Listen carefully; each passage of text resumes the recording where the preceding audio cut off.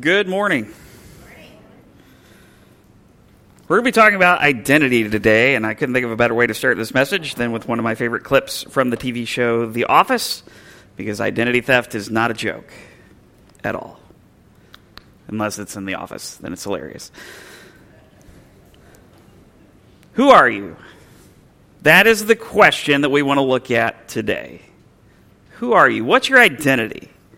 What is it that makes you, you? Today we're going to be continuing our series called Everyday Hope, where we are going through the letter of 1 Peter. Now, the Apostle Peter was one of the first 12 disciples, and these were the 12 people who most closely followed Jesus during his ministry on earth, and 11 of whom who would start the church, really, after Jesus' resurrection and return to heaven. And what Peter wanted to do in this passage that we're going to look at today was to remind his readers exactly who they are. And so if you have your Bibles with you, and I hope you do, you'll want to open them to 1 Peter chapter 2. That's where we're going to be camping out today.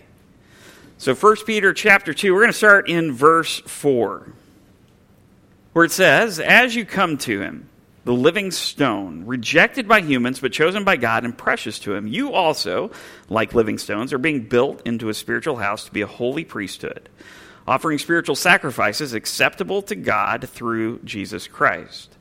For in Scripture it says, 'See, I lay a stone in Zion, a chosen and precious cornerstone, and the one who trusts in him will never be put to shame.'" Now, when's the last time you thought about a cornerstone? Have you ever thought about a cornerstone? I'm weird. I think about cornerstones. When I see them, I'm interested in cornerstones. I don't know why. It could be because I like to see how old buildings are that are still around. Or it could also be because a lot of them put their date in Roman numerals, and I want to try and figure out what that is. And then I realize I don't know Roman numerals very well to figure those out, but that's okay. Here's an example of a cornerstone. This is from the student building on IU's campus, the one with the clock near Kirkwood. Nowadays, cornerstones like this they're really more symbolic than functional. I mean, this you can tell is not like the base stone, but it's one, they put dates on them, and there's a ceremonial aspect to putting a cornerstone in, but there's really not a functional aspect to it. But in the first century, cornerstones were actually very important.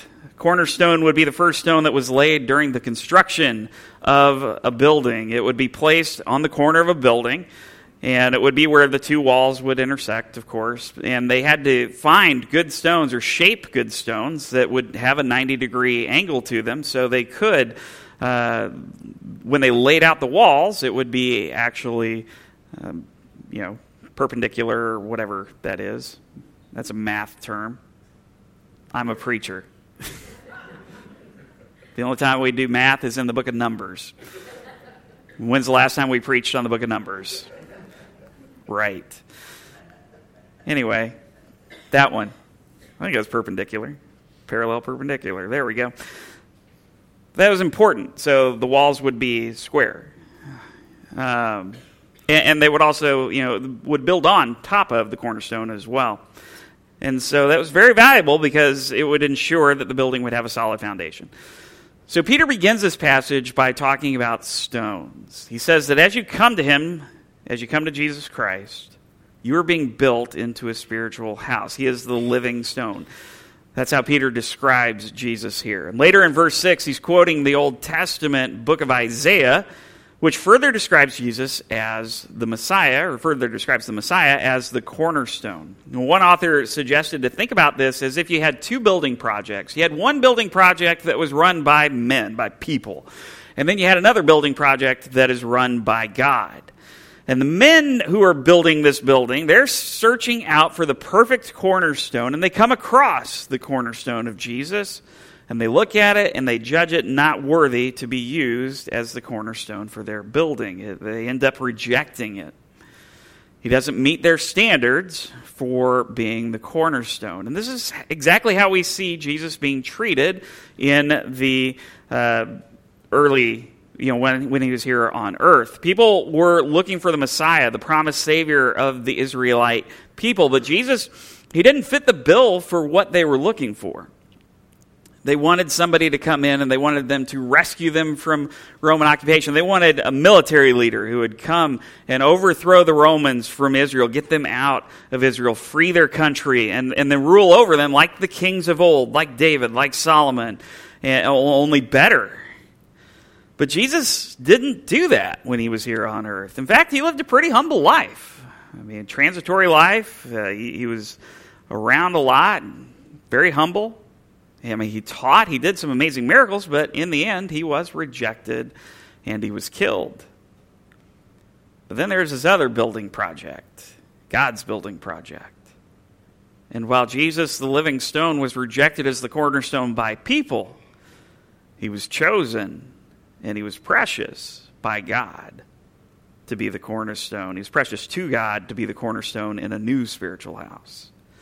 Peter deliberately chooses these words, chosen and precious, because again, it looks back to what this passage in Isaiah, which is 28:16, looks back to what it says and what Peter quotes in verse 6. And now, Peter's quote, it's a little bit different. Like if you turn back in your Bibles to Isaiah 28:16, it's going to look a little bit differently because what we have translated for us today is based off of the Hebrew Scripture directly, what we have, what is actually written in Hebrew. What Peter would have been quoting from would have been called the Septuagint, and that's a Greek translation of the Hebrew Scriptures. So there's a slight difference. The meaning's the same, but it's just a slight difference in word choices. So Jesus, in God's building, is the cornerstone. He's chosen. He's precious to God. And like Jesus, we too are living stones, built on that cornerstone of Christ. Peter says we are being built into a spiritual house, or rather a house that is influenced by the Holy Spirit. Christians are being built into this spiritual house in order to be a holy priesthood, offering spiritual sacrifices. We don't need actual sacrifices, like physical sacrifices anymore, but spiritual sacrifices. We offer those through Jesus, acceptable to God. And again, a lot of this imagery that Peter uses here takes us back to the Old Testament and to the tabernacle and the temple, the place where God dwelled among his people. It also looks back to the sacrificial system that's detailed in the books of Deuteronomy and Leviticus. We're going to take a closer look at what this idea of Christians as a priesthood means in a few minutes. But in this first opening section here to this passage, Peter's looking at how Jesus is the cornerstone of a new spiritual house and that he was rejected. What about those people, though, that rejected Jesus? That people from that first building project. Peter talks about them in the next couple of verses, verse 7 through 8. Now to you who believe, this stone is precious, but to those who do not believe, the stone the builders rejected has become the cornerstone, and a stone that causes people to stumble, and a rock that makes them fall. They stumble because they disobey the message, which is also what they were destined for. Now for the Christian, Jesus, our chief cornerstone, that's absolutely precious to us. He is who we build our lives on. He is who we build not just our lives, but our church on. Not the building, but the people. There's nothing more important to building an ancient building than the cornerstone. That stone that begins, supports, lines up everything. But there are those who do not and will not believe. These people will not build their lives on the rock, on the cornerstone of Jesus. And so what about them? What happens to them? Well, Peter writes that those who do not believe, they've rejected the stone that has become the cornerstone. This stone causes people to stumble and fall because they disobey the message, which is the gospel, the good news of God's redemption for people through Christ Jesus. And I came across a story from famed pastor Charles Spurgeon.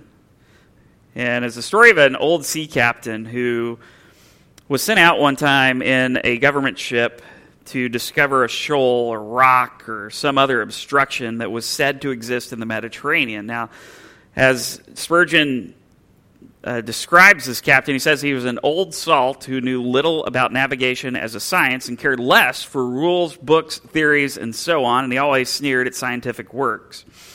And so he sailed out and sailed near this spot where they were looking for a rock or shoal or something that would obstruct a ship. He sailed near it, but he didn't come across it, never discovered it, and so he came back and said, yep, nothing there. But there was an officer who was persuaded that while they didn't find anything, he was still persuaded that there was something that seemed true in that report. And so at some point he became a first officer on another ship and took it on himself to sail out near that spot. And he actually discovered that there was a rock there that would damage a ship. And so it got marked on the charts. He got a considerable reward for having made this discovery. The old captain, though, not real thrilled about all this, and so he's cursing and swearing at all these newfangled fellows who could find what he could not. And he just wouldn't believe that it was there. But one thing he would do, because they might call him a liar if he didn't go out and prove that it wasn't there. And so he did. He took his ship back out. He sailed over where he thought the rock was, where it was marked on the maps, just to prove it was nonsense. And he had an opportunity to do this, and as he's going over where he thought it was, nothing happened. And so he's really excited, and he's crying out to those who were standing around, many expressions of blasphemy, that he had proved these whippersnappers to be fools and liars. And just as he uttered his boast, Spurgeon says, there came a crash. The ship was on the rock, and in a few minutes she was sinking. By the good providence of God, all on board escaped except the captain. He was in such a desperate state of mind that when he was last seen, he was on deck in his shirt sleeves, running about as if he had gone mad. Spurgeon ends this saying, you see, his firm belief that there was no rock there did not alter the case. He was wrecked for his obstinacy. And that's what Peter says will be the fate of those who don't believe in the rock of our salvation. Because they can see the stone, but they reject it. They ignore it. They believe it's not there. But just because it's not there, or just because they believe it's not there, doesn't mean it's not there. And it will cause them to stumble and fall, according to Peter. That's what Peter presents. If you've rejected Christ, there's really no hope, for you will stumble and fall. Now, that's not the most fun thing to preach, but there is truly only one way to God, and that is through Jesus. We also still, though, need to remember why Peter is writing this letter in the first place. And that's to give comfort and to encourage people who are going through trials and persecution. And this passage helps to let them know that God is still in control. And yeah, they may be going through rough times, and they may be going through trials, and yet God knows. God knows about it. He knows about you. And he also knows about those who are disobeying the message, who reject the message, those who overlook the stone, because he sees them too. Peter says they will stumble because they disobey, and he says that they're destined, that's what they're destined for, is to stumble and fall, should they continually disobey. Because that's what the word is. It's a present tense, continual thing. God doesn't want people to disobey him, but as they do, they will be destined to stumble and fall. Now, they can repent. I firmly believe that. They may be destined if they continually disobey, but if they go to God, he's going to be there waiting. Otherwise, a lot of things Peter writes would not be true. And so that's the non-believers. But what about the believers?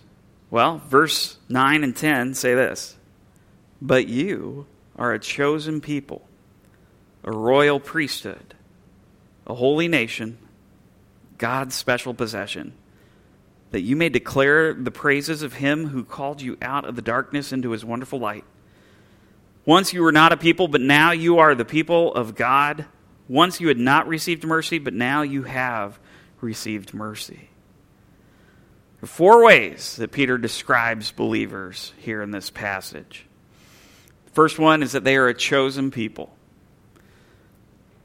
As with much of Peter's letter, he echoes back to the Old Testament where the Israelites are consistently looked at as God's chosen people. He chose Abraham and his family to make a nation that would be his, but he would also bless, and through this family, they would bless all nations. And Christians are also chosen by God, a chosen people, the people of the living stone, who, as Peter wrote in verse 4, was chosen by God and precious to him. For his readers, this is again an encouragement that whatever they may be going through, God has chosen them. And they are a part of his people no matter what. The second thing is a royal priesthood. And again, we look back earlier in this passage in verse 5 where Peter writes that his readers, like living stones, are being built into a holy priesthood. He also alludes back to the Old Testament book of Exodus where it's written in Exodus 19:6, "You will be for me a kingdom of priests and a holy nation." So what exactly does this mean that we are a royal priesthood? Does this mean that we're all like, Rick and I, we're all pastors? Well, no, not really, so be okay with that. The priests of the Old Testament, what made them special is that they were set apart for something. They were sanctified, set apart from the people in order to offer sacrifices and interact with God in the most holy place. And the same is true for the nation of Israel. They were to be set apart from all the other nations that were surrounding them. They weren't to be like the other nations around them. And the same is true for Christians today. As one commentator writes, we're set apart from the peoples of the world. Not that we lord it over them, not that we say that we're better than them. But this world is not our home. And we've been set apart for God's kingdom, which is far better. We all have access to the Father through Christ, who is our high priest. And we must continually go before him on behalf of others, as the priests would. We would intercede. We would stand in the gap through our prayers and intercessions like the priests of the ancient times would do. So we are a royal priesthood. We are also a holy nation. We are set apart as Christians, and we should, that really should be evident to people. Remember, as we looked at last week, Peter wrote in 1 Peter 1:14 through 16, "As obedient children, do not conform to the evil desires you had when you lived in ignorance. But just as he who called you is holy, so be holy in all you do. For it is written, 'Be holy, because I am holy.'" As we serve God, we want to show people a different, better way than what the world has to offer. But that means we need to look different than what the world looks like. Do we look different than the world? Do you? Do I? We can't be like the rest of the world and expect to show people a better way. So how does your life look right now? Does it look like the world, or does it look like the kingdom of God? I mean, what's the old saying? If it looks like a duck, walks like a duck, quacks like a duck, it's probably a duck. If you look like the world, talk like the world, walk like the world, well,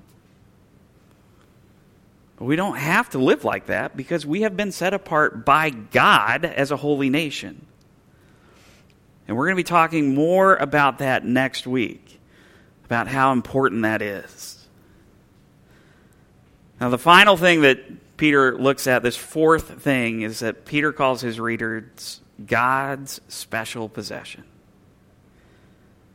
And you are, because you are his. You are wanted. You are loved. You are called special. Now, we say this a lot, at least I know I say this when I'm up here a lot, but and it may get said so many times that we start to tune it out, but listen to me. God who is the creator of everything, the most powerful, infinite being, loves you so much. And his love for you never stops. Even during the hurt, even during the hard times. He does not leave you. He will not abandon you. He loves you. And you can know that he loves you because he's shown it by sending Jesus to take on the penalty for our sin, which is death. And you were bought at a price. You are his, purchased by the blood of the Lamb in Jesus. And so, you are God's special possession. As I finish up this morning, I want to tell you a story by Henry Blackaby about a little boy who was scared about his first day at a new school. Family had just moved to the city a few weeks before the start of school, and although this boy had made a few friends in his neighborhood, none of them were in his same class, so he didn't really have any new friends in his class. And his father came to him and he says, "Son, I want you to remember all day that your name is Danny and you are a Harrison." Now say it aloud. Say, "My name is Danny and I am a Harrison." And you can probably see the little boy, or at least I can, "My name is Danny and I am a Harrison." Crazy father. I mean, he said it with no conviction, no courage, definitely not much volume. And his dad is like, "No. Say it like you really know what it means." And I'll tell you what it means. You were named for the great prophet Daniel, who survived a lion's den and was bold before great kings in ancient times. Not only that, you are the beloved child of Dottie and Jim Harrison, the grandson of Roger and Martha Harrison, and the great-grandson of Emil and Catherine Harrison. You come from a family that is known for doing good things in this world, a Christian family who are saved and are headed for an eternal home in heaven. Your great-grandparents helped establish 2 churches in their lifetime, and they built a great company. Your grandparents expanded that company and founded 2 schools overseas that teach the Bible to new converts. Your grandparents and great-grandparents on your mother's side of the family are also hardworking, law-abiding Christian men and women. Your parents are carrying on the traditions of both families. We are here opening a new factory in this city for our family company, and we are involved in a church that is reaching out to needy people in this city and elsewhere. And not only that, but I love you. Your mother loves you. Your grandparents all love you. You are a beloved Harrison son. Now say it again. And this time the boy nearly shouted the words, "My name is Danny and I am a Harrison." And that's the spirit, his dad said. Anytime you feel a little fear today, remember who you are and remember who loves you. And so I ask you the same question that I began with.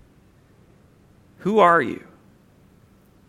Maybe you're here today and you're not sure what to believe about any of this, and you haven't become a Christian, you're not following Jesus, but we invite you to consider that decision, and we'd love to talk with you about that today. But if you are a follower of Jesus, then like this dad did with his son, I want to take some time to remind you who you are.